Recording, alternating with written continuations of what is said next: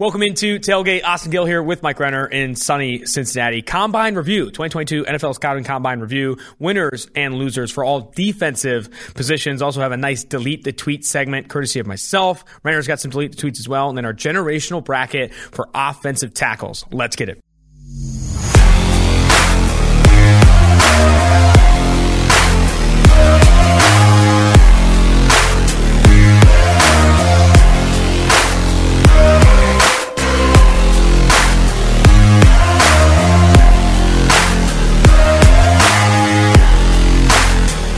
Catch Early Buzz is jam-packed today. The Calvin Ridley jokes, Atlanta Falcons wide receiver, banned, suspended indefinitely, at least the entirety of all next season, potentially more. He might not ever play it down in the NFL again for betting a handful of parlays. I think it was a 3, 5, and 18 parlay, all of which involved the Falcons winning. That in of itself is a risk. He took a risk, right? He should not be banned for being one of us, in my opinion, for as long as he did. My thought on it is Calvin Ridley getting suspended for an entire season for not leveraging insider information on a $100,000 bet on the Falcons to lose or something like that. He bet a total of $1,500 on 3 different parlays, which already in and of itself have a low percentage of hitting, and lost probably a lot of those, right? You don't win a lot of 18 parlays, especially on $1,500 bets. To give him a whole season, obviously the NFL is making something out of this, right? And trying to make him a mark for this, where it's like, don't ever do this again.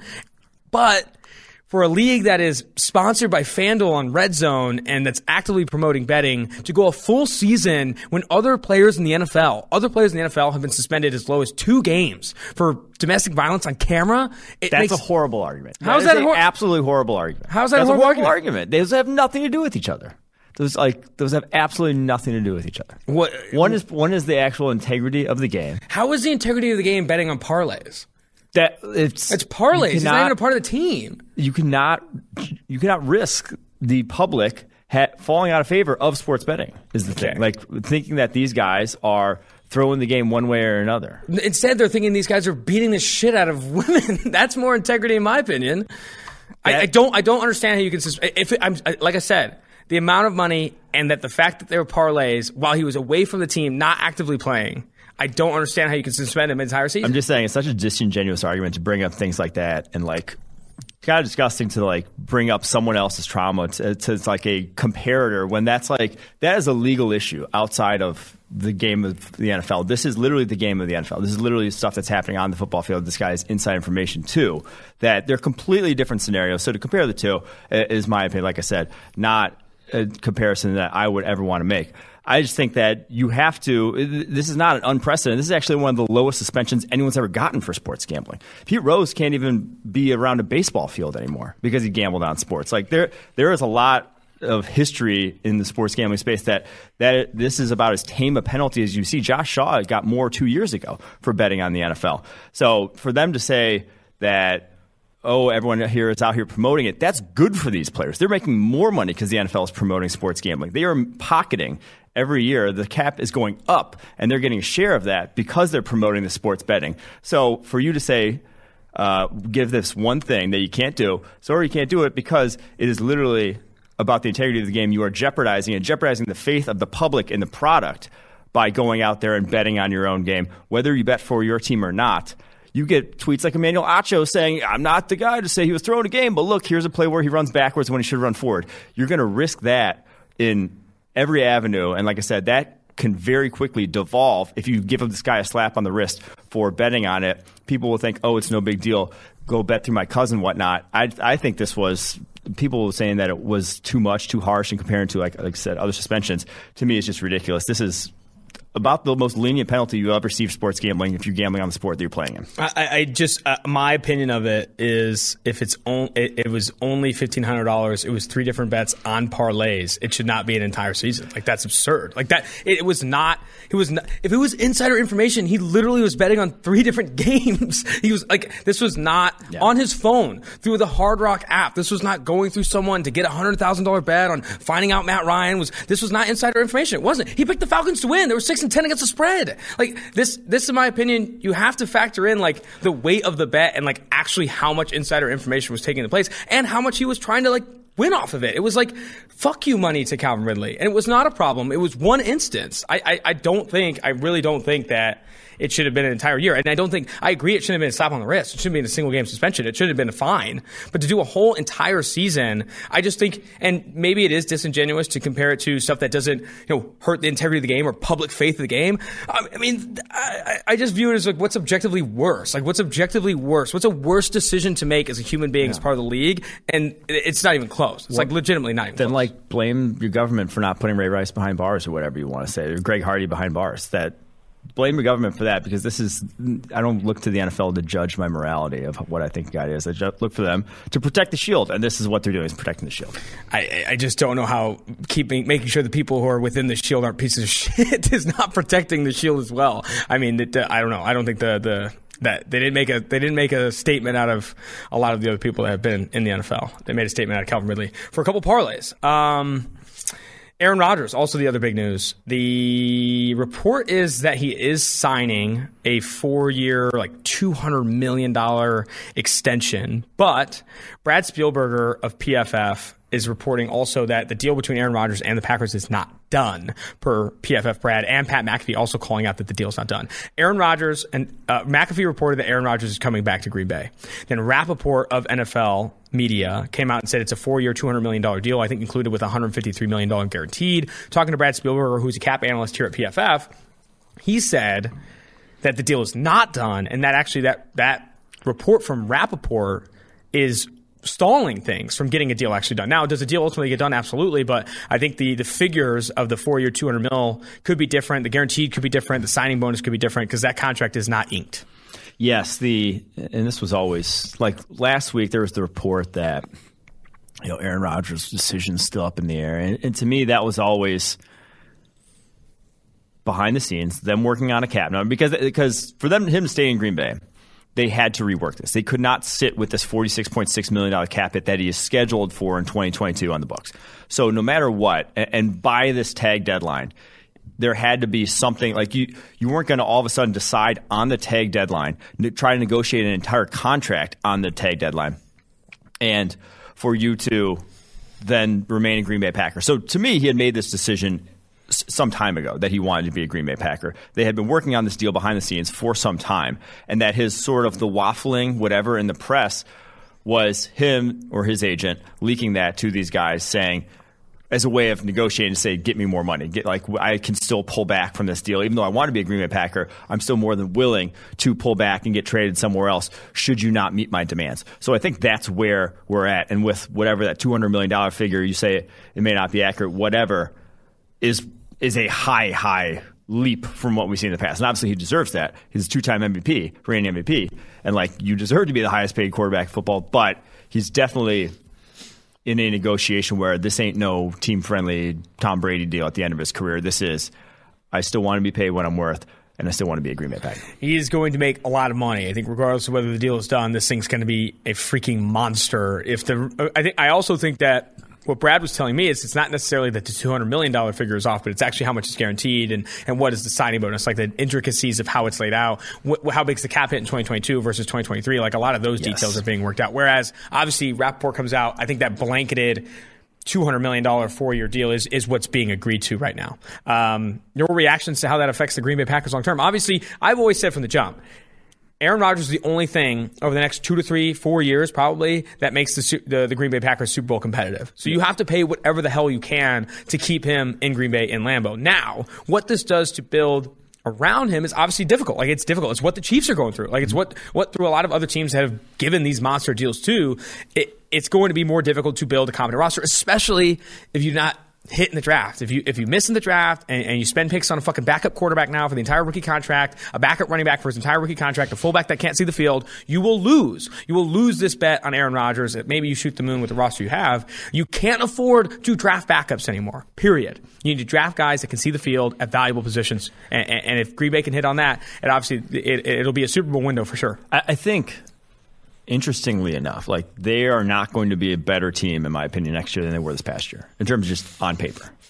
But they may have even a better chance of winning the NFC despite being probably a worse team on paper than they were, like I said, this past year, because you have Cowboys taking a step back. You have the Rams taking a step back. You have the Tampa Bay Bucks obviously taking a step back. Like, who's coming up in the NFC? Who's going to come up and like challenge them? The 49ers are the one team that probably scares me the most with Trey Lance.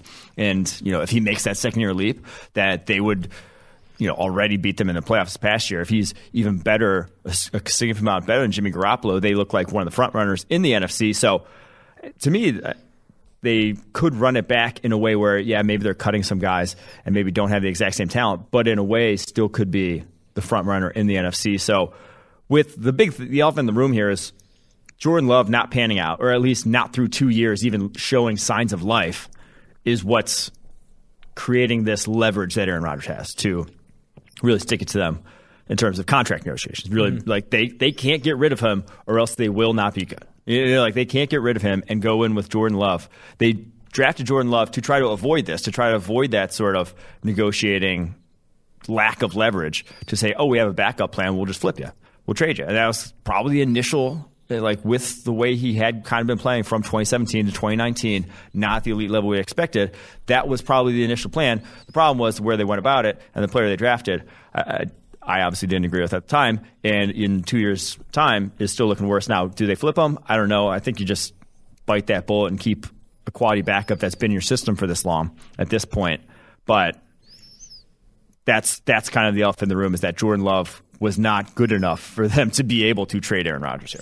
I don't even know if that is an elephant everywhere, right? It's not even just in the room. They know that. They're screaming that from the rooftops. Jordan Love knows that. That team knows that. And obviously teams even like thinking of trading for him know that. Mitchell Trubisky is going to get more on the open market than Jordan Love would be. Although I just saw Jim Nagy tweet that he asked team personnel, they think he could get a second rounder. I know Benjamin Albright said he couldn't get anything before day 3. I tend to lean more towards what Albright tweeted than Nagy, but Nagy was asking personnel guys, what they think he'll get, which is like, it's easy to say, oh yeah, you could get a second rounder. From an evaluation perspective. Yeah, exactly. But put your nuts on the table. You're going to give up a second round for Jordan Love? Dude, you do that? I mean, what's a team that would be dumb enough to do that? Carolina? They don't have one. I was going to say. Last piece of the Catch and Early Buzz is we're officially labeling the podcast audience not just Gators, Master Gators. There we go. Master Gators, I hated initially, and I don't know if I'm in love with it yet. But as long as Gators is in it, because I've taken to Gators, I like Master Gators. It at least eliminates kind of that Florida connection that I didn't love myself. No, for sure. Master Gators, this was shout out to Charlie, friend of the pod. He came in the DM saying, I got the best way to get around the Gators thing, call them Master Gators. And we are Charlie Metzger, right? Charlie Metzger. So Charlie Metzger, we met on the tailgate podcast or tailgate tour in Alabama. He's from Cincy. Across the river in Covington. He's from Covington, which is close to Cincy, like 20-minute drive. But he goes to Alabama, I think. Huh? Not even that far, probably 5-minute drive. I don't drive. It's a 20-minute bike ride. And he's a freshman. He was a freshman last year at the University of Alabama. Big shout out to him. He's a big tailgate fan. We may have broken the law. I don't think he's a freshman, actually. I think he's an old freshman. I think he's a redshirt senior. But he's a good dude. We hung out with him and had some good times in Tuscaloosa. Off of Master Gators and on to the proud sponsor of this podcast, the main sponsor of this podcast, Manscaped. Can I get a round of applause, everyone? Today, I'm excited to announce Manscaped launched their Ultra Premium Collection. Believe it or not, it's not for your not-so-private parts. Believe it or not, it's for your not-so-private parts. I'm talking about a leveled-up hygiene routine with your favorite manly scent. This is an all-in-one skin and hair kit for the everyday man and covers you from head to toe. Literally, Manscaped is trusted below the waist. Now trust them with the rest. Join the 4 million men worldwide who trust Manscaped by going to manscaped.com for 20% off plus free shipping with code PFF. I'd recommend using the products in this order. 1, dive in a bowl of mud. You got to get smelly. 2, hop in the shower, scrub it up that body with the Manscaped Body Wash. 3, lather your hair up with a 2-in-1 shampoo and conditioner to keep your noggin toggin. 3 or 4, dry off and spray on the hydrating body moisturizer to reinvigorate dry skin. 5, put on the Manscaped deodorant for obvious reasons. Pop the Manscaped lip balm on. No one is out here kissing chapped lips. Getting dressed after is optional. Wear one great scent all day long. Get 20% off plus free shipping with code PFF at manscaped.com. That's 20% off with free shipping with the code PFF at manscaped.com. The power of attraction is now in the bottle, thanks to Manscaped. Do you ever put the ball deodorant on? Yeah. Yeah. Obviously. Every day? No, I'm not that. On occasions? I don't even put normal deodorant on every day. Let's get real. That's not true. Weekends, for sure. Okay, I see you. I see you balling out for the boys. I mean, just balling out for the boys. I didn't mean it like that, but like, you know, okay. if other people are going to smell me besides you, that's It's true. okay, that also made it weird sounding. We live together now, so it's all the same. Yeah. Okay, well, still, we don't have to. Defensive tackles. We're going to go through the defensive winners from the Combine. Winners, losers, back to the tape, and the pump the brakes for the Combine, starting with winners at the defense tackle position. I feel like Jordan Davis was kind of a winner. I think he did okay at the Combine. Yeah, that was a fine performance for a DT. I honestly, watching it live, when he got out of the 10, I literally said, holy shit. He was moving, dude. And I thought it was going to be high 4.9s, maybe like mid to low 4.9s, to get to 4.78, and then Nagy's tweeting out that some scouts had him at like a 4.76 and all this shit. That was one of the more I tweeted it out, and it's probably a save your likes type of tweet, but like that was probably the most absurd Combine performance we might ever see. To do that at the size he did, I don't know if we'll see again. And then he goes out and does the broad jump, and that was almost equally absurd. Yeah. It's an insane performance for Jordan Davis. I feel now Jordan Davis does not get past 16. The Eagles are taking him at 15 or 16, in my opinion. And I think all those Georgia boys, Devontae Wyatt, Jordan Davis, and Trayvon Walker, are all going in the top 16 picks. Some people were putting together this pipe dream, us included, that he'd go to the Chargers.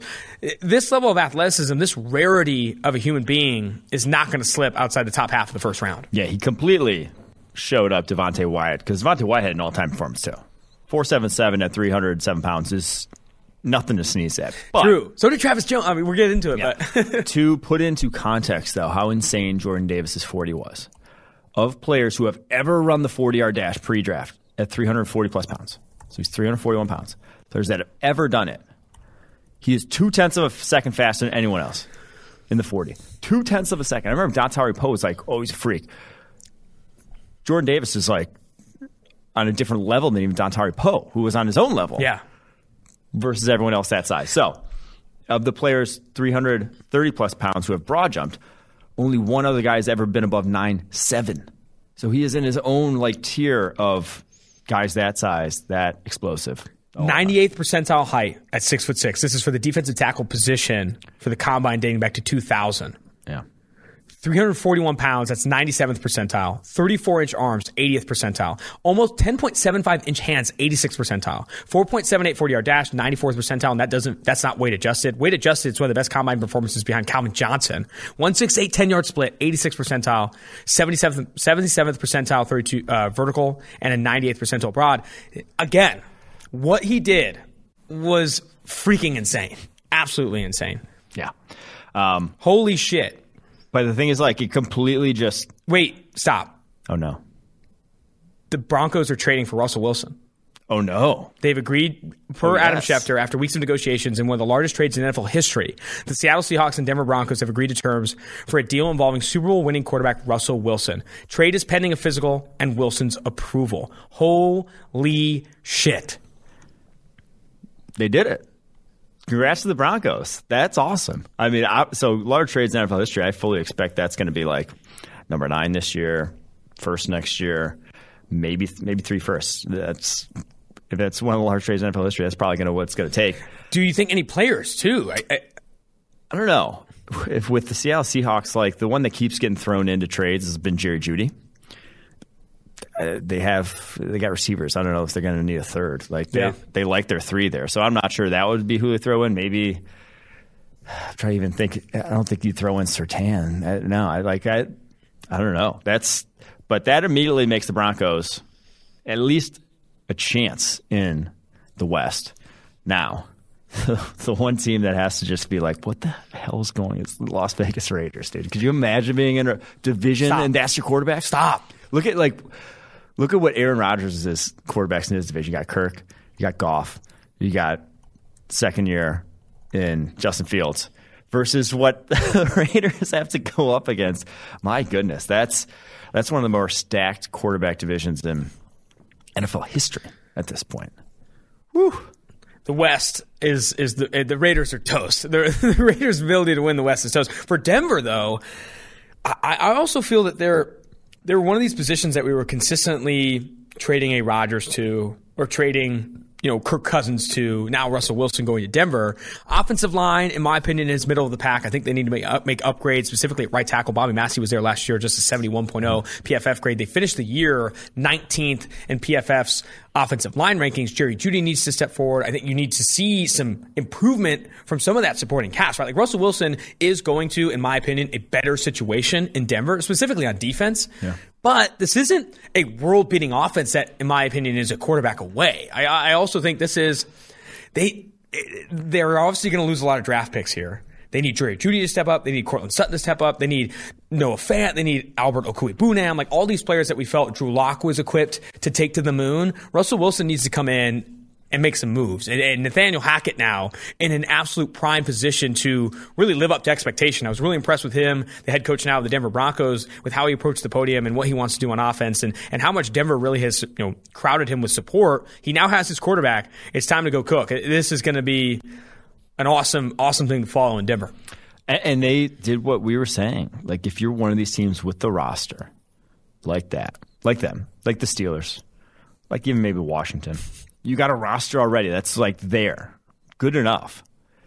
Why not make that play? Like why with it, you're not going to in this class find Russell Wilson. I don't think like it's going to be a pipe dream to do so. So why not? Now I'll say this: I mocked a Russell Wilson trade to, I think it was the Washington Commanders, is who I mocked him to. But now Russell Wilson going to the Denver Broncos, likely Seattle sitting at 9.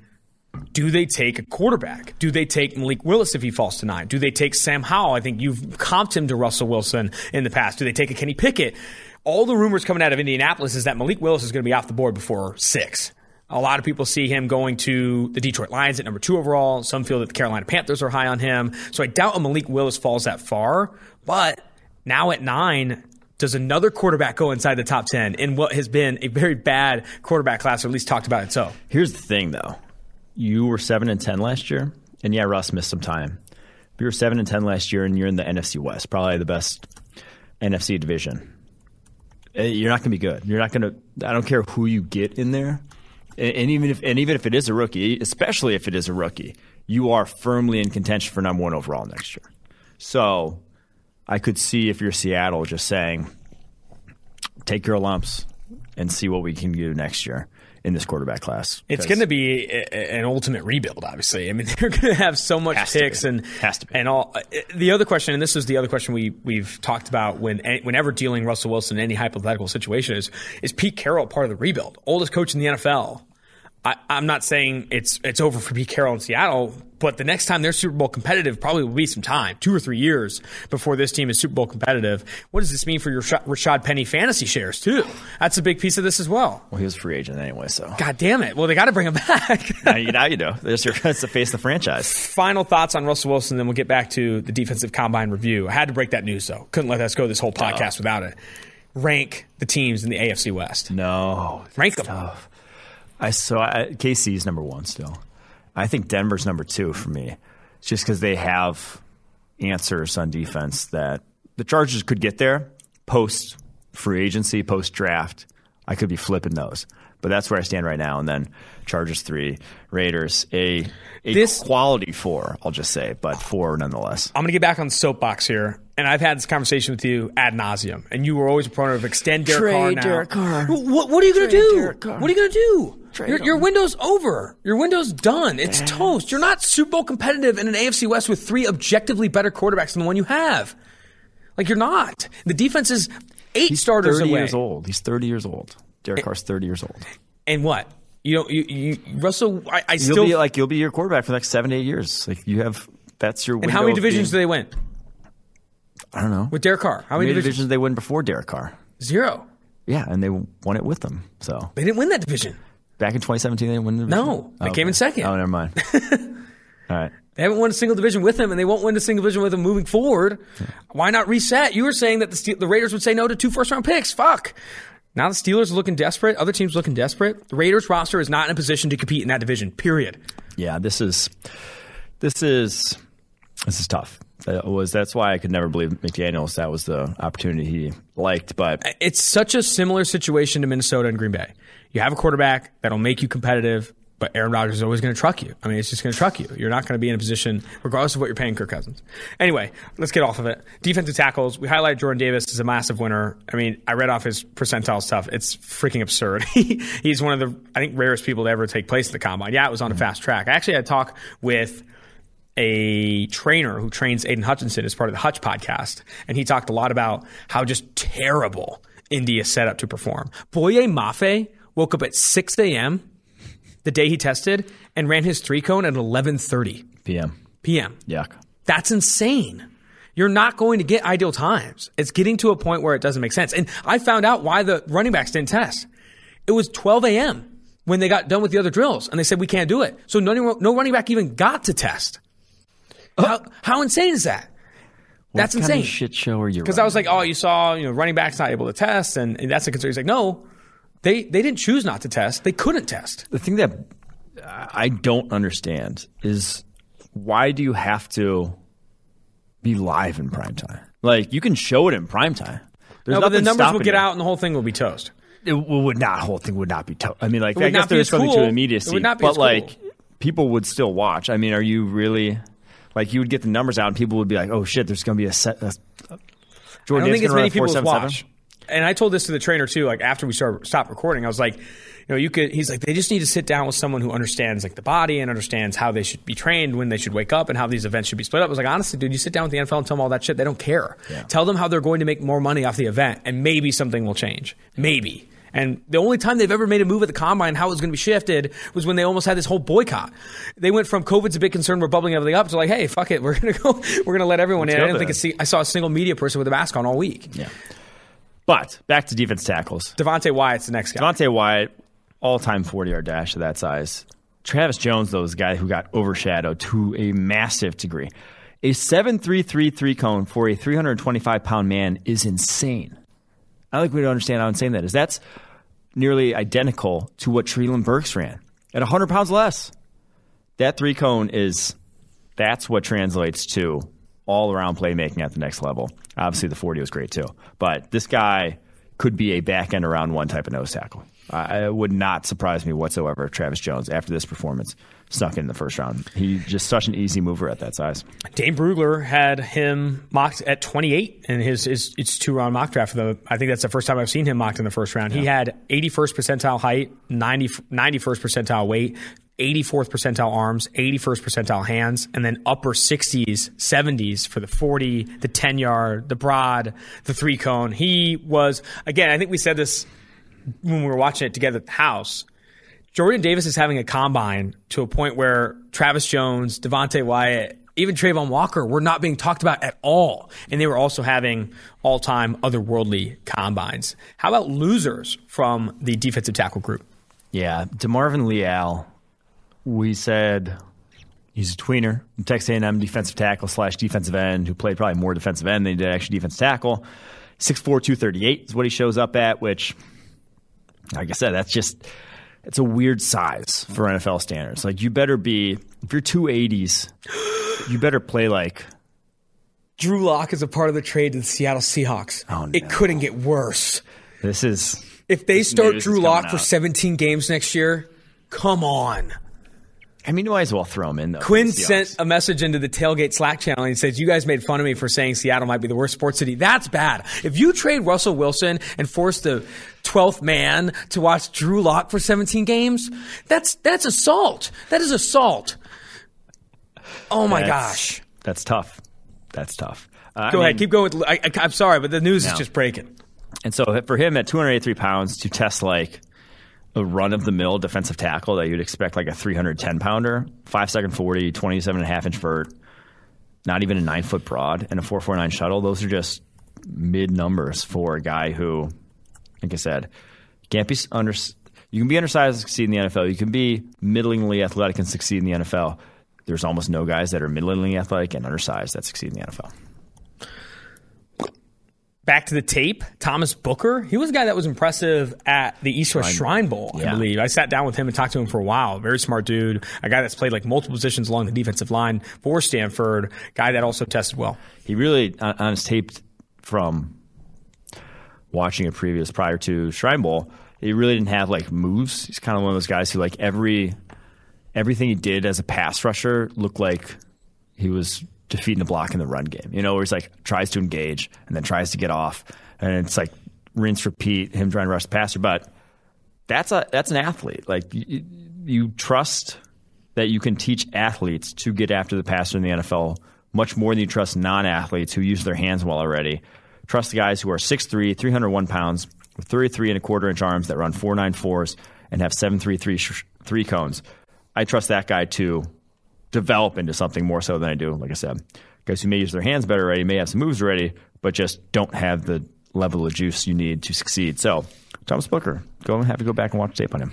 I know where you wanted to pump the brakes on this defensive tackle class was alleviating every single concern we had with Davis on tape, right? Still a guy that played only, so everyone talks about how he played on early downs and that's why he didn't have a lot of pressures and the snap limitations because they're so loaded along the defensive line. He only played 43% of their early downs, which was the lowest of any defensive tackle on that team. Like Devontae Wyatt played more, others played more. Yeah. He was not as good as other defensive tackles on his team from the coach's perspective, right? Like he's not even playing the highest percentage of early downs, let alone throw passing downs out the window. Everyone knows that Devontae Wyatt and the other defensive tackles that they had, Jalen Carter, were better pass rushers on those obvious passing downs. But the fact that he's playing, of those defensive tackles, Carter and Wyatt, the lowest percentage of even early down snaps, I still think raises the snap concerns conversation, but also raises the fact like, hey, not even the best defensive tackle on his team, I would still not draft Jordan Davis over Devontae Wyatt. Yes. That's what it does, not just because he is a freak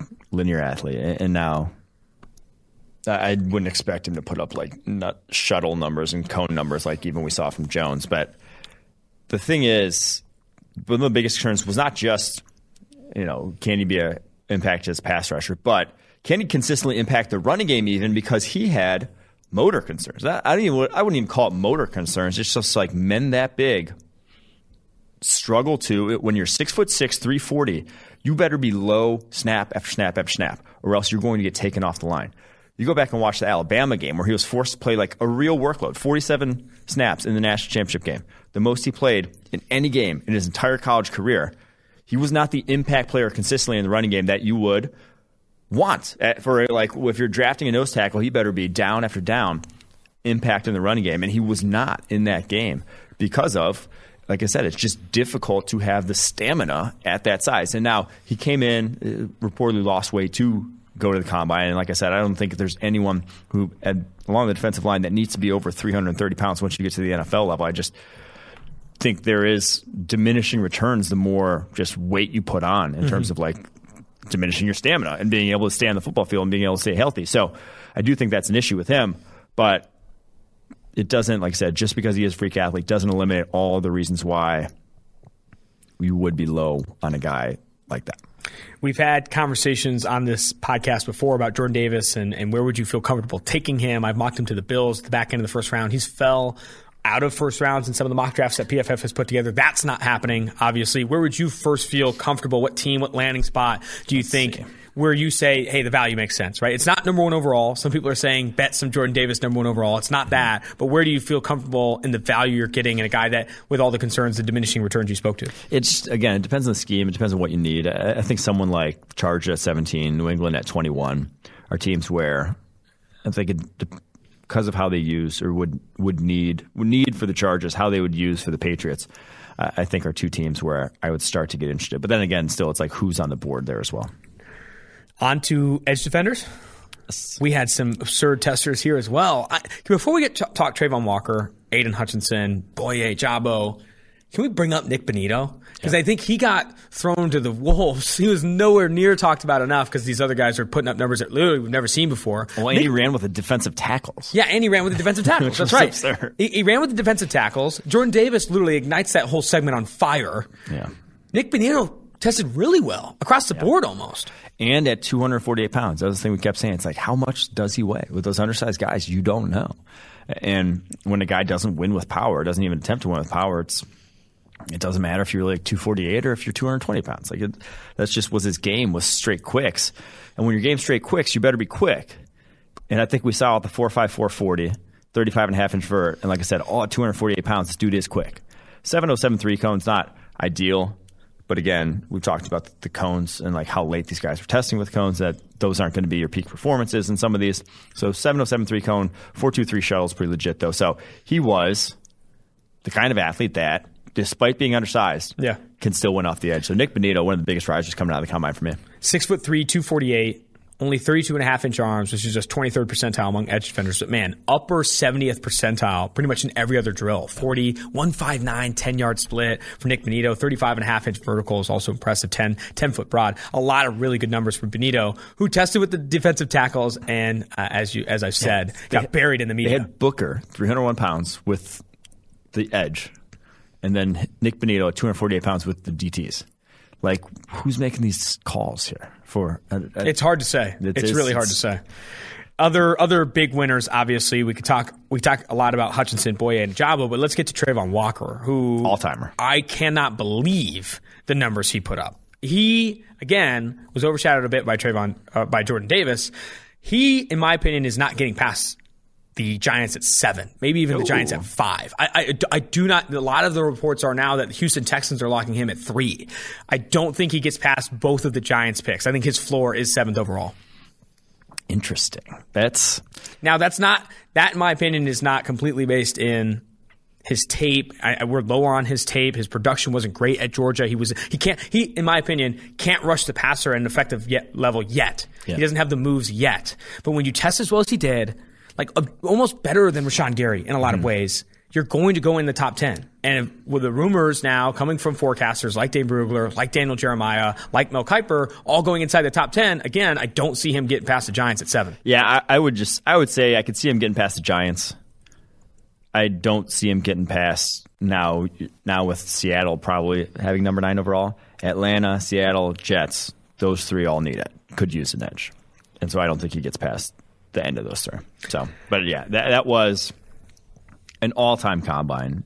Even if you just throw out the 40-yard dash, which, like we've said, they're all kind of pumped up. But 272 pounds doing a 35.5-inch vertical, a 10.3 broad jump, and my fave, the 6.893 cone. He's just an all-around freak of nature with 35.5-inch arms.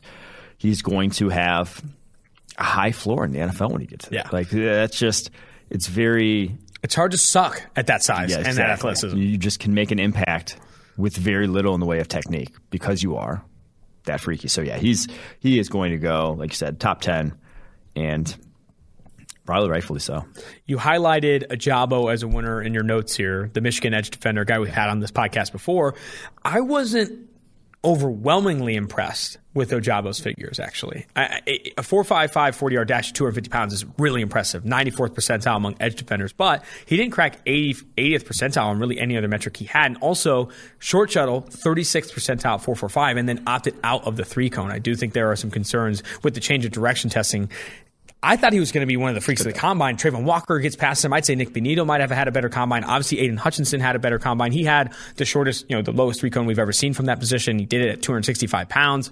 I thought Ojabo was going to be freakier. Now, it was still an impressive combine, but I don't think it was what it was billed as, at least. Really? I thought it was a good box-ticking combine for him. Like, I didn't think he exceeded expectations, but that was just solid all-around numbers where it's like that's a edge you can develop, basically, with his frame at 6'4", 33.5-inch arms. Like, that's good numbers for him. Unlike Myjai Sanders, who was in a similar mold. Oh, my gosh, yeah.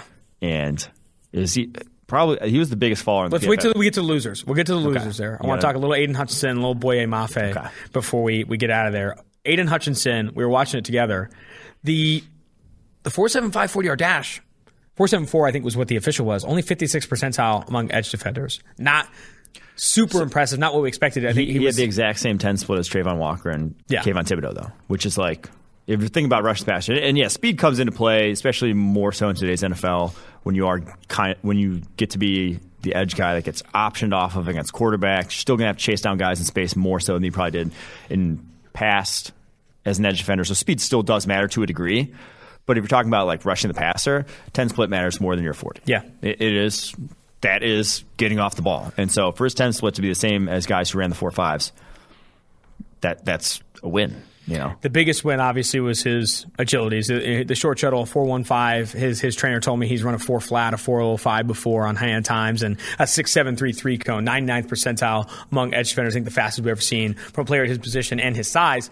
On that same call with his trainer today, he said they've clocked a 6.5, a 6.48 in training. Now, obviously, that's different. And the story was, so there are technically 40 cleats and 3 cone cleats. Mm-hmm. So you wear different cleats depending on the drill that you're doing. And he was doing the short shuttle and 3 cone in practice with 40 cleats, and he kept slipping, and they ended up being scratches at a mock combine. He tells the story on the Hutch podcast, but detailing it here. Then he's like, fuck it, I'm going to go get my cleats. He gets the 3 cone cleats or the agility cleats, comes back. Everyone's already done. He asks the guys to just do it one more time. Both of them, 2 testers, 2 hand timers. They get a 6.5 flat on the 3 cone, and then like a 4.05 4 flat on the short shuttle. Obviously, that's hand time, different than the testing. But these numbers are legit, right? This is not no fakeness in these numbers. And again, he's doing it like 10 p.m. right? He's doing it late night, and when you're on your legs all day, it's impressive what Aiden Hutchinson did in the short shuttle and 3 cone. Losers. Myjai Sanders. What happened? I need to know. I don't understand. His agent, I think, came out and said that he was sick and he lost some weight beforehand and plans to kind of reclaim some of these numbers or retest some of these numbers at his pro day. But to drop as many pounds as he did is kind of insane. It goes down to like 228, which would be 0th percentile among edge defenders in the NFL, and doesn't even test well, right? Like some people initially, when they saw his weight come out, were saying, okay, he dropped a bunch of weight to run fast. Broad, vertical, 40, 10-yard, all not as explosive as we need to see from Myjai Sanders, especially at 228 pounds. So the thing is, you come out and do what he did. Did that information that you heard about him being sick, was that before he tested, or was that after he tested? No, it was before. It was why he lost that much weight. That was after he weighed in, or was it? No, it was going into the combine, I believe. Okay, so that's my reason. I think to. You're getting at this too. The reaction is, why did he test? Yeah. Well, I'm saying, like, if it's after the fact, of course you're going to make up an excuse about a guy being sick and, like, whatever. He wouldn't test that shit. Oh, I get what you're saying.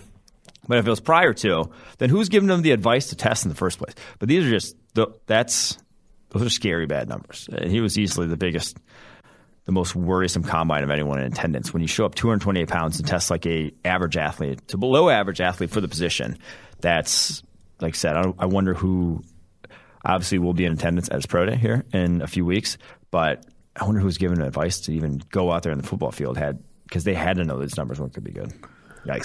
Yikes. Other loser, Zachary Carter of Florida, who expectations weren't really high for him, but he still did not meet the bill. Yeah, so another guy who is a tweener and comes in with poor athleticism for a tweener. That's just, again, so he's a 280-pound edge rusher. What are you going to do with 5-second 40 at that? 27.5-inch vertical, not even 10-foot broad jump. That is an average base down edge, sadly. So not a great combine show for him. Amari Barno, is it time to go back to the tape with the Virginia Tech edge? Ran a 4.36, an official 4.36, and was not nearly as light as Myjai Sanders. 1.54 10-yard split too, dude. That's faster than a lot of running backs that tested. That's insane. And the jumps match too. These were not fast track numbers in my opinion. The jumps match, all that stuff. I want to go back to the tape and be like, what position can this guy catch a football? Because think about what this guy could do at tight end. 4.36 at that size, 6'5", 246. Like with 34-inch arms, you think about this guy, can he even track a ball at all? Because on his tape, he's not. You go back to last year when he's Jason Oweh. Talk about him a lot, who put up numbers in a similar vein of just like, holy shit, this guy is just testing like an elite wide receiver at 250 pounds. And even Oweh was stronger into contact, was more physical, had more pass rushing moves than Barno, who's like I believe a senior coming out of Virginia Tech, who, man, on tape, there's just no physicality to his game to where I'm taking an athlete like that, though, and thinking, where else can I put? Like, let me find a role for him. I'm not sure if rushing the passer is it because of what that all entails. But at that athleticism, with what he put up, he said 4.36 at that size, there's got to be somewhere he can make an impact on the football field. And like I said, I would be throwing footballs at this guy, trying to make him catch, because that's unprecedented. That's like Vernon Davis type numbers at that size, which Vernon Davis didn't have the greatest ball skills, but he still made an impact because he was, a freak. The official trade for Russell Wilson, to break up the show again, and I apologize, Jake Glazer. The trade is for Drew Lock, Shelby Harris, a rising offensive star, which could be Judy, Hamler, Fant, or could be Boonham, I don't know. 2 first-rounders, 2 second-rounders, and a 5th. And then the Seattle Seahawks get Russell Wilson and a 4th back. I don't know why they threw the 4th back, which is probably just incredible. The rumor that it is Fant. It is Noah Fant. So it's Drew Lock, Shelby Harris, Noah Fant, all 3 of which aren't great players, but maybe helping. I don't know. Aren't great players in my opinion. 2 first-rounders, 2 second. It's essentially 2 first-rounders and 2 second-rounders. Yeah. Well, I mean, you got some back for the Seahawks, and that's you'll have to replace for the Broncos. But I love keeping that receiving core intact. Where Russell Wilson usually throws the ball, he hasn't used tight ends traditionally over the course of his career. He doesn't really work the middle of the field. So to keep that receiving core with the 4 wide that they got and can throw out is, I think, exactly what you wanted. Shall we pump the brakes on something here for the edge defenders? Yes. I say pump the brakes on actually reshuffling your rankings based off of this combine because, one, everyone tested very well. I don't think there was a single guy who came in. Probably the worst tester of the bunch of the edges was Kingsley Enagbare, and that was only because it's 40. Only because it's 4.87 40. He had 36.5-inch vertical at 258 pounds, which is very good. So even he wasn't like a bad athlete by any means. But I'd say pump the brakes on really reshuffling this edge class and your rankings in it until you see some 3 cones at Pro Days. Until we see how these guys can change directions because, like I said, everyone – I'll say pump the brakes besides Myjai Sanders. Everyone really put up good numbers in this edge class that are translatable to the edge. And like he always say, when you're haggling over elite athletes, splitting hairs between elite athletes, go trust the tape on those. Like when everyone tests well and you're like, oh no, but Trayvon Walker's a little more elite than this guy's eliteness. So it's like they're all in the range that can be Pro Bowl, All-Pro type of athleticism. This entire edge class, pretty much. The guys we've talked about at the top here. So pump the brakes on really reshuffling until you really see some of these change of direction drills at Pro Days to know, are they linear dudes or can they actually bend and move off the edge? I did have this tweet. The way you thought they would. I did have this tweet come out. I think all of these guys could go inside the top 40 picks. I think it's 8 total edge defenders. Interested in your take. Aiden Hutchinson, Kayvon Thibodeau, Trayvon Walker, George Karlaftis, David Ojabo, Jermaine Johnson, Arnold Ebiketie, and Boye Mafe. All 8, I think, could come off the board in the first 8 picks. First 40 picks. The one who I still want to see, and he didn't run the 40, but George Karlaftis had a 38-inch vertical at 266. Yeah, I saw, and his broad was good too. I don't understand why he didn't run the 40 though. That's reminiscent of, I'm trying to think, Myles Garrett went like 42 inches at 272, which obviously 4-inch difference is still pretty big, but that's an explosive dude. People, if you're talking about Karlaftis as a high motor energy guy, no, he's got some juice behind him too. DraftKings has just taken down its odds for the number 1 overall pick because Daniel Jeremiah has come out and said because the Jags are tagging Cam Robinson. They're tagging him again? They're tagging Robinson. And we've heard a lot of reports that they're going to go after a big splash in free agency for an offensive tackle. I think the Jags may be moving away from offensive tackle. Now, if you bet Aiden Hutchinson at plus 750 to go number 1 overall, it was value. Then it went down to plus 700. Then it was plus 500. I bet it at all 3 spots. I think it's going to be moving up. I think the Evan Neal, Ike Ekwonu stuff is going to be coming down with them tagging Cam Robinson and all the stuff we've heard about them also looking at an offensive tackle in free agency. Cough, cough, Teron Armstead. Before we continue to move forward and get to linebacker, corner, secondary, you hate Cam Robinson. I don't hate Cam Robinson. I hate, from a roster building perspective, pigeonholing yourself into a below average tackle on a franchise tag back-to-back years because you're too scared to go make plays. The fact that and here's the other piece of that too. The fact that the Jaguars waited to do it after the combine. I know the deadline's Tuesday and not a lot of tag decisions are made the Monday, Tuesday, but you wait till after the combine and you still come out of the combine seeing Evan Neal's ass at a svelte 330 and Ike Ekwonu do well at the combine. You come out of it and you're like, actually, we're still going to tag Cam Robinson. That, in my opinion, is oh, if we're talking about number one pick, yeah, that's what I'm saying. That it is indicative of some of the decision making they're making. Some of the decision making at number one overall for Jacksonville, in my opinion. Western Southern is a proud sponsor of this podcast. While you focus on your roster moves, Western Southern helps you advance your money moves. Buying your first home, planning to start a family, wondering how to make your money grow? Western Southern's playbook of life insurance, investment, and retirement solutions helps you rest assured on game day. Team up to understand needs and address goals with a game plan built just for you. Get started at westernsouthern.com/PFF. Linebackers. We did not get the opportunity to see Leo Chanel bench press, and it was a big reason why anyone who bet over 39.5 bench reps did not win, but he still had a stellar combine outside of that. Yes, man. 4.53, 40 for a guy 250 pounds. And that's the thing you keep going back to with Chanel.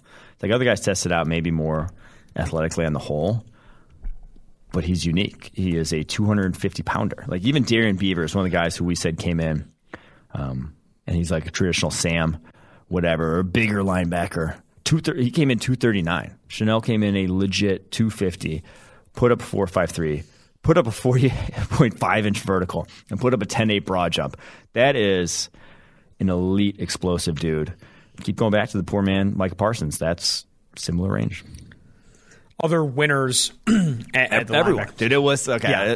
I said this on the pod prior, where I'm like, pick a loser from who's going to be who would struggle in this linebacker class. None of them. You watch these guys on tape, and it's just like athlete. So there are. I don't think. The only loser was Kobe Dean because he didn't test. He let everyone else kind of put those first mover advantage, get those numbers out there, get the hype train going behind them because all these guys were elite. And Dean came in 5'11", 228. His wingspan's still about the same as Nick Bolton, so I'm not worried about it. But I think with Troy Anderson, the Montana State running back, putting up a 4.42 40 with the Georgia the linebackers going 4.47 for Channing Tindall, Quay Walker 4.52, Brandon Smith going 4.52, the Penn State linebacker with Christian Harris, the Alabama linebacker, going 4.44. Like all these guys were just athletes for days. Chad Muma jumping 40 inches, Brian Asamoah going 4.56. Everyone proved to be three down sort of athletes from the drills that they did do. That, my pump the brakes here is don't pump the brakes. This linebacker class is sweet. Take one of these guys in the second and third round. I will say I thought Channing Tindall on tape was wildly explosive. I did not see a 42-inch vertical. I did, dude. He's stupid how quick That's insane. He gets up 42 inches at that size? He is 230. Oh, 42 my God. Vertical. Oh, my God. Blitz him. That's all I'll say. Blitz him. Just throw him at the quarterback. Yeah. Throw him at the quarterback. Let him play downhill. Don't ask him to think for a second. Just throw him exactly where you need him to go, and he'll get there probably sooner than anybody else. Yeah. Anyone you want to go back to the tape on? I do want to go back to the tape on Troy Anderson, Montana State linebacker, because I thought he was a good athlete, for sure. I thought he would be 4.59, low 4.6. But man, 4.42 at 243 pounds that's as fast as Devin White, Devin Bush, and bigger than both of those guys coming out. That's something. That's an interesting sort of developmental piece, especially when you consider this guy started his career at, I believe, running back, moved to quarterback before going to linebacker. He's only played linebacker the last couple of seasons. So Troy Anderson, Montana State, I am officially going back to the tape and saying, he was already high on the PFF board. He was like 64th, but I go back and say, what could this guy end up in time? So let's get to cornerbacks. Winners cornerback position. Sam Houston State kid. Pump him up. Zion McCollum comes in and tests legitimately across the board. He's a back to the tape guy for me. I have not watched a lot of Zion McCollum. Yeah, the tape is not that. Like he tested out like Darrelle Revis. And you go back and look at Darrelle Revis' numbers compared to Zion McCollum, and they are step for step, like very similar. Now, he ain't Darrelle Revis on tape, but you're playing Sam Houston State. He's backing out into zone coverage the majority of his reps.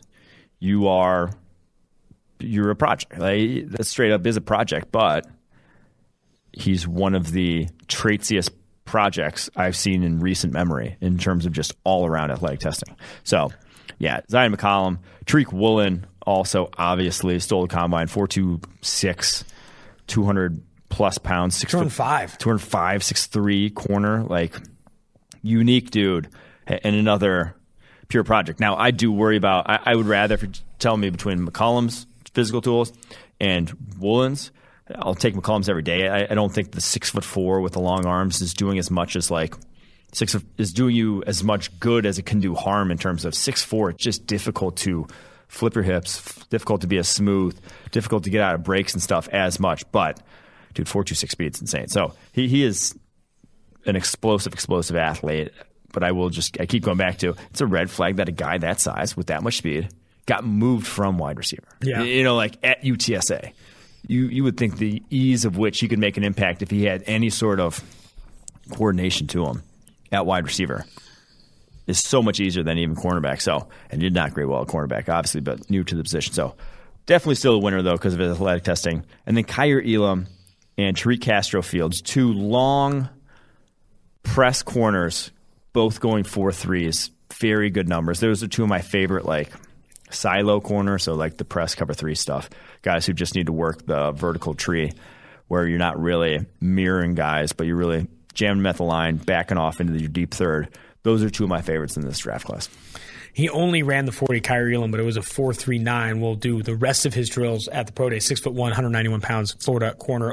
Under 9-inch hands and only 31-inch arms, but still impressive 40-yard dash for Kyer Elam. Where the losers, Jermaine Waller, who is the Virginia Tech cornerback that has graded well for us in the past. He had low yards allowed per coverage snap in some instances. He's had some, I won't call flashes on tape, but there's been reason to kind of perk up a little bit. He was slow. He's great ball skills, but he's 4.68. It's just you're not playing corner at 4.68, especially with fast track. Like everyone cooking numbers, and you run that now. Hopefully he had an excuse like Maje did. I don't know. I haven't heard one, but that's cheeks, man. It ain't.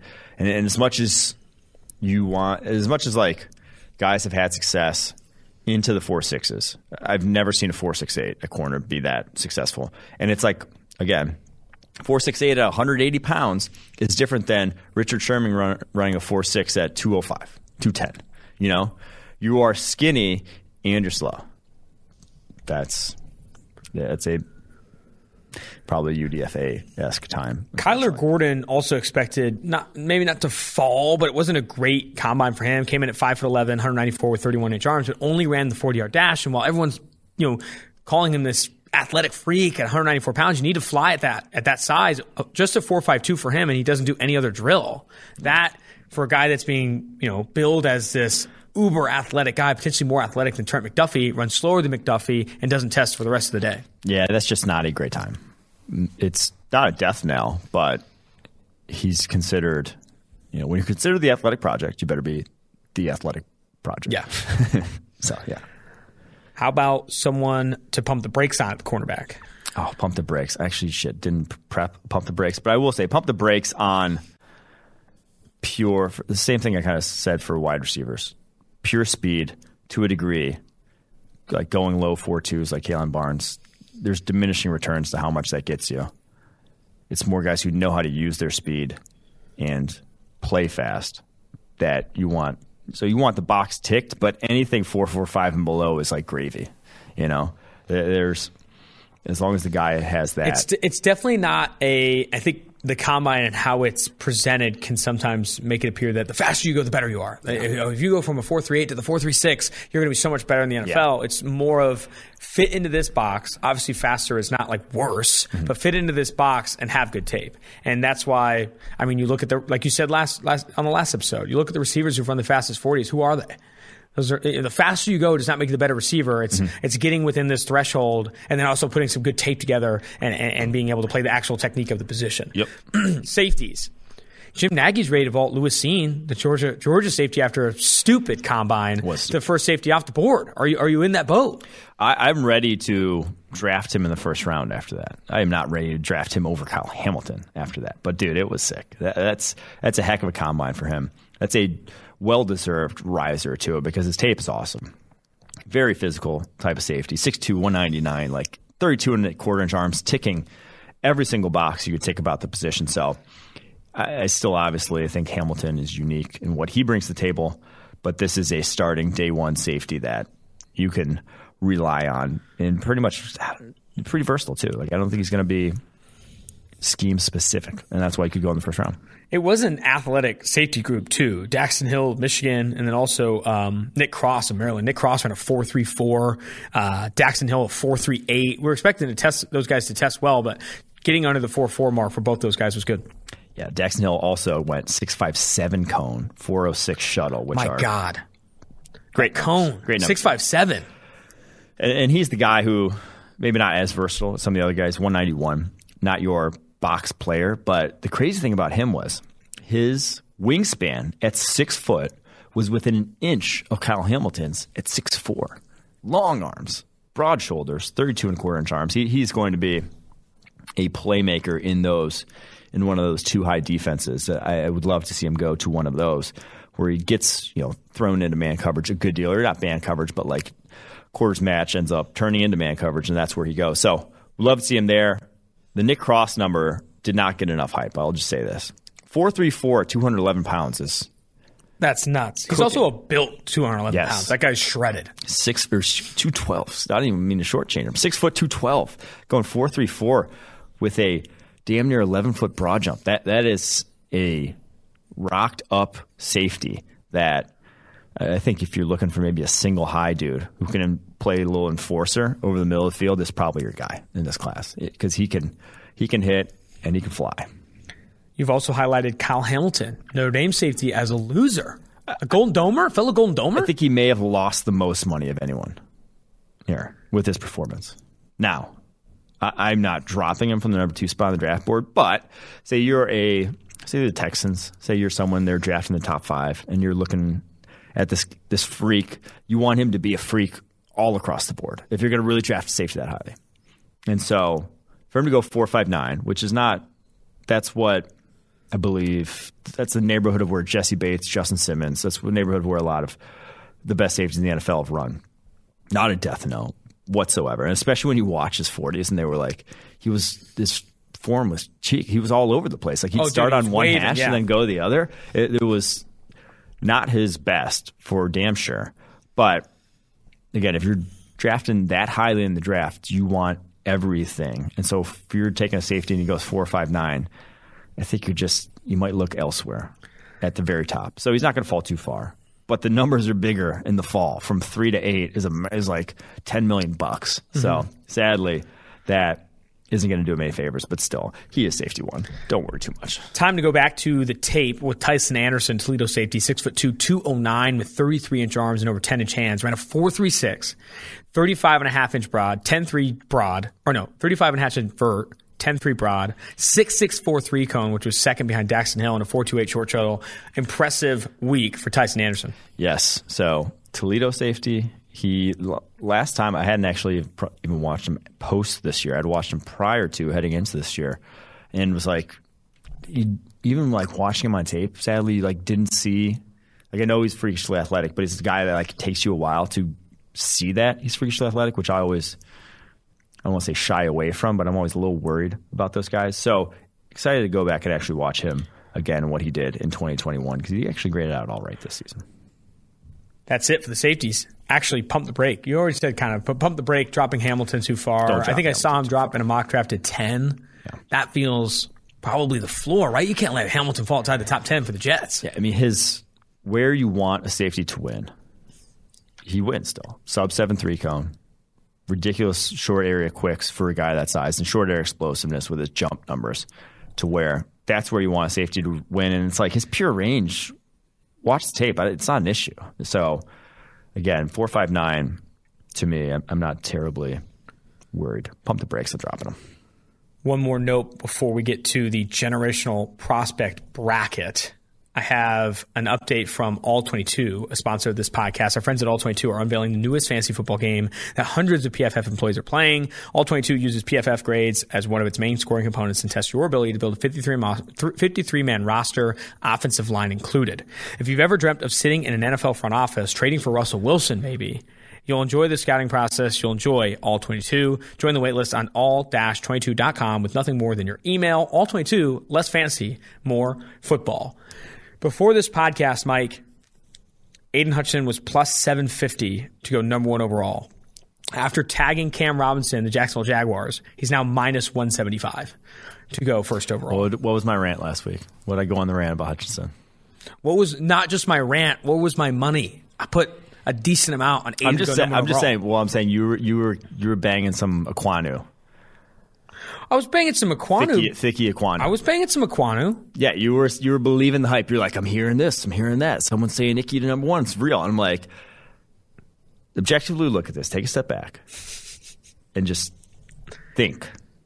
And now I know the Jaguars and like objective thinking may not have gone hand in hand for some time now, but just looking at the class and what they need and what could make an impact and like how they need to help Trevor Lawrence, signing a tackle, getting a tackle that can play right now, that you know can play right now, seems like so much better process than drafting one number 1 overall and praying that a rookie hits the ground running. So yeah, I well done on betting it, well done, but we shall still see. I still hope that. Well, if you do think they're going off at the tackle now, Aiden Hutchinson's minus 175 on FanDuel. Evan Neal's plus 480. Ike Ekwonu's plus 550. That is massive value change. That is a massive odds change for the number 1 overall pick in glaring favor of Aiden Hutchinson going number 1 overall. And the other edge, if say they want to go the number 2 edge in a lot of people's boards, Kayvon Thibodeau, plus 1,900. I think there's value on that. I honestly think there's value on Kayvon Thibodeau going 1, just since it's so far out. 19 to 1 odds. That's not terrible either. Generational prospect bracket, offensive tackle. I'll read the name. Oh, no, delete the tweet. So tweet. Passing up, delete the tweet. Delete the tweet. I have my first one. This one was just, I think, has to be highlighted because I was kind of being a douchebag back in the day. Oh, yeah. So in 2018, Love those. I won PFF's like MVP award, so like Employee of the Year award. It was called the Hornsby, based off the founder. And I tweeted this really cringy. Holy shit! I don't remember this. This is awful. This is before I really knew you though. Yeah, so this is before I knew myself. I like to think I changed. Yeah. The tweet says, "Proud to announce that I brought home Pro Football Focus's Hornsby Award, PFF's version of the MVP for the 2017 season. Jesus Christ! To earn such praise in my first year with PFF is truly an honor, and I'm not done yet, as I plan to build on this hot start and be an even better 2018. Well, look at me now, motherfucker. I will say I did build on that hot start, though I do sound like a douchebag. I sound like an absolute douchebag in that. I might delete that tweet right now. That's what we might have to start doing. You can't delete it, dude. We might have to start doing that. On the delete the tweet, you just actually have to delete it. You actually have to send it back. I'm screenshotting it. I don't delete my tweets unless they're. And the only tweets I delete are ones that are getting too much engagement, and I'm just like, I don't need these problems. Like, I don't need my mentions like filling up about like just mute it. A debate, like shit, and it just fills up my. Just mute it. You don't have to delete those. And I'm just like, I actually don't need to talk. The about next this. one is a quote from you. Can we stay on this topic for a little bit? Yeah. About the Hornsby one. This is like what the worst tweet you've ever seen. No, this is like an athlete tweet. Yeah. That. The athlete doesn't themselves tweet it. It's like they have a social media manager that thinks this is how to best convey. That's actually a great that take. They're driven, but it sounds like any sane person reading it's like, ooh, that's a little. We don't need. No, any sane person reading it, including myself now, it's not great. It's not really great. No, it's you. But you made good. It would have been worse had you said that and then turned out to be a piece of shit. But you fulfilled what you said you were going to do. So you fulfilled what you said you were going to do. So hey, good on you. This one did not ever even come to fruition in mine. So that might be objectively worse here. Your delete tweet. Well, it was a quote from whatever. I probably tweeted it too because I was loving Elijah Hood back in 2017 NFL draft. North Carolina running back. I loved him ever since high school tape. Thought he was going to commit to Notre Dame. Actually, may have committed to Notre Dame and decommitted. That was back when I did follow that stuff. But I tweeted out, Elijah Hood is this year's Jordan Howard, which what did it take? Jordan Howard, as somebody who really wanted him out of the game after. But that was after Jordan Howard has been back-to-back 1,000-yard years to start his career. So I said he's this year's Jordan Howard. He went undrafted. I'm not sure he ever had a carry in the NFL. Safe to say, he's been no years. A little bit of a miss there on Elijah Hood. I think he was a Raider for a little bit. He was. That's who signed him. Last one here. This is from Mary Kay. No, he was a 7th rounder. So 7th rounder? Wasn't even that wrong.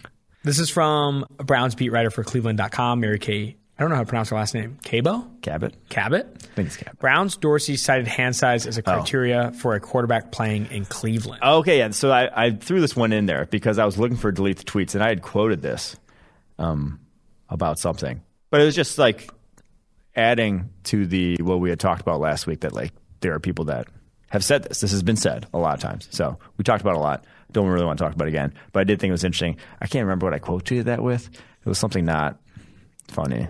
But, great. Thanks for including it in the delete the tweet segment. But let's just move on.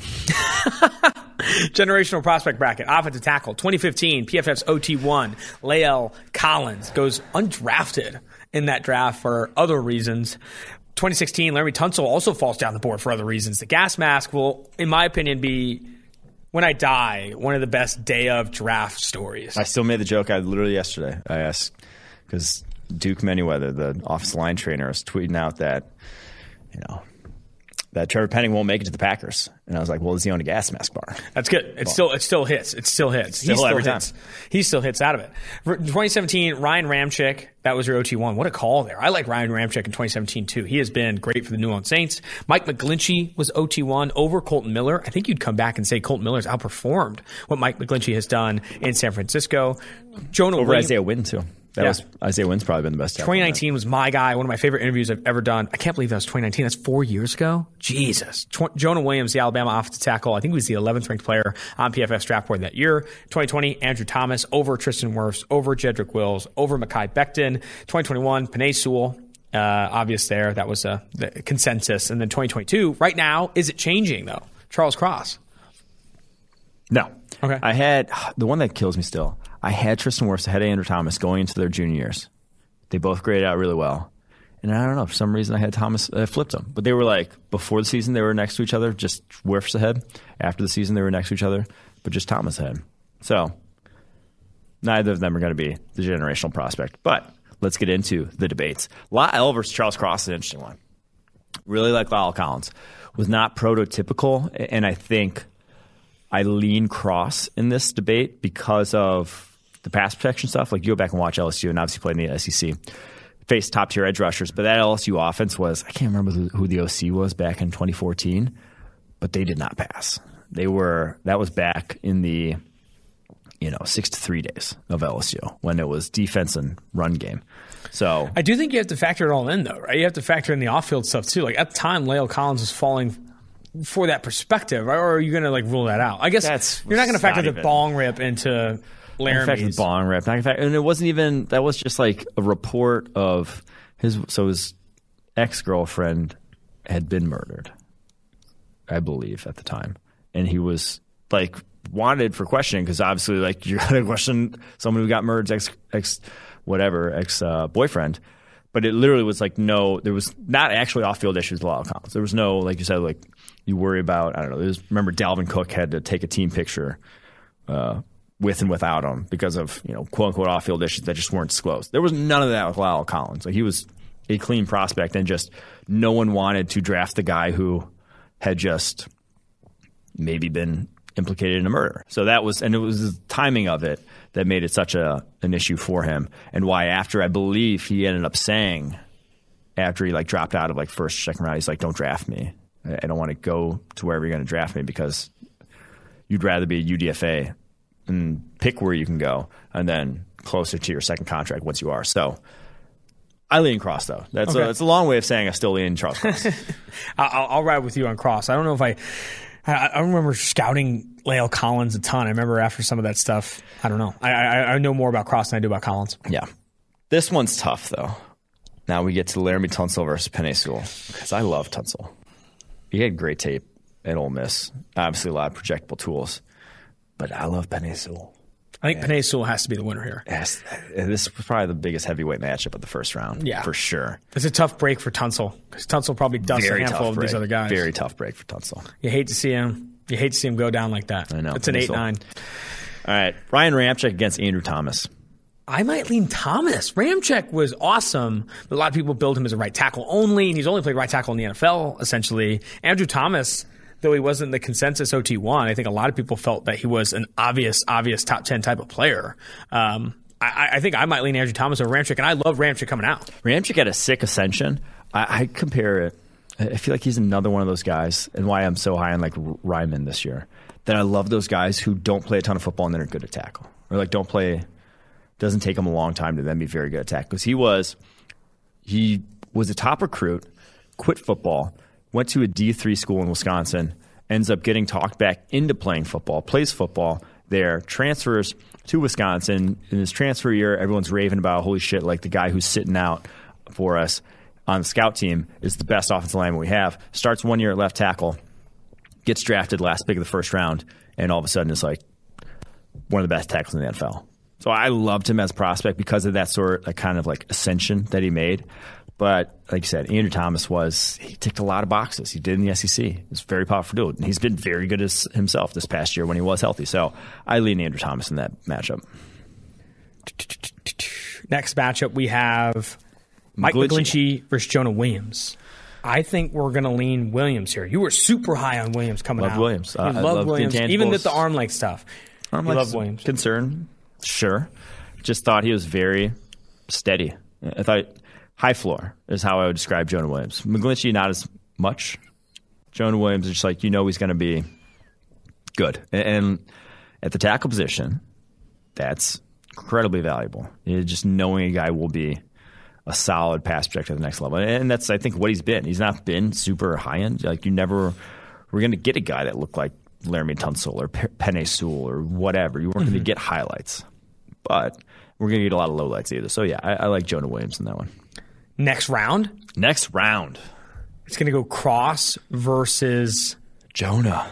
I think we're going to have to go Cross here, right? Yeah. You like Cross a lot. I do like Cross a lot. This one's tough, though. I think Williams also had that, in my opinion, a lot of people talked about his like inside-out versatility. You play him at guard, you play him at center, you can do whatever we want with him. He's this like guy who played up and down the line of scrimmage at Alabama. He started as a true freshman. I think that has value compared to Cross, though. With Cross, the concerns more are he's not this top-tier athlete, but he tested really well in Indianapolis. I thought he was a winner. No one's concerned about Cross. He's not a top-tier athlete. I don't think. I mean, he's a much better athlete than even Jonah is. Yeah. So I don't think not so much that he's not a top tier athlete, but people were like, he's not Ike Ekwonu, he's not Evan Neal as an athlete, and that's why people were considering him. I mean, Dan Jeremiah had him falling all the way to 22 in his latest mock draft for that reason, for the reason that he's not going to be the tester these other guys are. Well, I think he never gave a reason why he had him at 22. I thought, but he's not the NFL ready prospect that Jonah probably was. We're like in terms of just seeing and doing NFL concepts, obviously, in Mike Leach's offense. So I do think that that's a little worrisome, but I will lean Cross in this matchup, honestly. Let's lean Cross. I'm going to go Cross. Cross it is. And then Penei Sewell against Andrew Thomas. Sewell. No shade to Andrew Thomas, but we know who's winning this one already. It's going to be Penei Sewell, because Penei Sewell versus Charles Cross, I'm still leaning Penei Sewell. Like, he was freakishly good as a true sophomore. Yeah, in the Pac-12. Not quite the same, but 19 years old, moving 23-year-olds, 24-year-olds with ease. I still am excited to see where he ends up physically, because he's not there yet. Like, this guy ain't a finished product by any means in what he can be. I believe he's younger than Nephi Sewell, the linebacker and the Utah linebacker who's coming out this year. He's still younger than him. Like I said, Penei Sewell was the best tackle prospect we've seen. Closing thoughts here. Let's finish with the Russell Wilson trade. Call out an official winner, loser to this one. It was Russell Wilson and a 4th-round pick. That's what the Broncos are receiving, trading for. Russell Wilson, a 4th-round pick. Seattle gets Drew Lock, the quarterback from Denver, Shelby Harris, defensive lineman from Denver, Noah Fant, the offensive rising star, the tight end out of Iowa, former first-round pick. Then they also get 2 first-round picks, one of which will be this year, the 9th overall pick, 2 second-round picks, and a 5th-round pick. In my opinion, unless Russell Wilson is horrendous in Denver, this feels like an L for Seattle. This isn't getting Locke, Harris, and Fant is not the rebuild players you want. Harris is old. I don't understand why you're prioritizing those players at all. I think Harris is a good player, but he's not going to be a part of this rebuild. He's not going to be on this team when you're eventually Super Bowl competitive. I don't understand picking up Drew Lock. I'd rather see Geno Smith start the 17 games. Some people are saying, well, he'll captain the tank. Why not let Geno Smith captain this tank or anyone off the street? Why involve him in this package, in my opinion? Noah Fant, like maybe you like him and thinks he's going to break out as the guy that people build him as coming out of Iowa. This looks like an L for Seattle. I don't see this being the package probably they wanted. I remember when I did my mock draft trading Russell Wilson to Washington, they got more in return. They got 2 first-round picks, 2 second-round picks, and I believe like 2 third-round picks. I think I'd rather have those than some of the players I got in. I don't see this as a win for Seattle. And you give up 2 firsts and 2 seconds to go get Russell Wilson. I still think this is a win for Denver, who is now like objectively Super Bowl competitive, at least more so than they were before. I do think it is a win for Denver. I do also think, though, Russell Wilson's end of the year did not help his trade value. Like I think teams are still a little worried. It's like, is that a sign of things to come, or was that just an aberration with the finger? So I don't think that helped. But like I said, I do think it's a win for the Broncos. I think it's kind of just par for the course for the Seahawks. Like you said, the players included. Locke, quite obviously, is whatever, but Fant is going into year 4 of his rookie contract. You would have the 5th-year option with him should you want to exercise it. Shelby Harris is costing kind of a lot the next couple of years for a defensive tackle. Cap hits for the Seahawks of like in the $8 million range, but he's a solid player, depth player. But like you're the Seahawks now, you are not 2 years away. These guys, you're going to have them for 2 years. You're not 2 years away. Sorry, you're not. You are 3. You've set the timeline to about 3 years away from actually getting back there. And now you got yourself draft capital to do so. But like I said, throwing in these players, I wouldn't have said just keep them, but I would have been like, let me get some more draft capital out of you. Like, let me get another 2nd round and 3rd round out of you instead of throwing in these players, which I think the Broncos may have done for cap purposes, honestly. Last piece of this, and I know we've talked about it a ton on the show, but some are saying, is this not just enough to grab Russell or Deshaun Watson if the legal stuff clears? Are they making a second swing of the bat for a quarterback, or do you think this is a complete rebuild? Seahawks? Yeah. Oh, fuck. That would be... Dude, you imagine going from Russell Wilson to Deshaun Watson. Just like... change of pace in the locker room for sure. A little bit. I doubt they're... Yeah, I don't see that either. Some people are saying that. I don't see that either. I think this is a white flag if you're Seattle. Like, you can't come out of this as a Seattle Seahawks fan hoping for a playoff competitive team next year and feel good. This is a white flag. This is like, hey, the Russell Wilson era is over. We're going to reset. Yeah. We're going to recommit to a new young quarterback. Not Drew Lock, ideally, but a new young quarterback and start to make some decisions then. Man, how do you feel if you're DK Metcalf? Oh, or Tyler Lockett. A year away probably from like negotiating an extension, and you're probably going to put up. I mean, if Geno Smith's your starter, Drew Lock's your starter, you ain't getting 1,000 yards this year. I mean, maybe, but like you'd have felt much better about that if Russ your starter. Until next time, Austin Gayle, Mike Renner, make sure you rate, review, and subscribe to the podcast. What a fantastic episode. Got hit with some handful of news. I'm sure more is coming as the trade deadline or the franchise tag deadline comes near. Like I said, Austin Gayle, Mike Renner, Tailgate.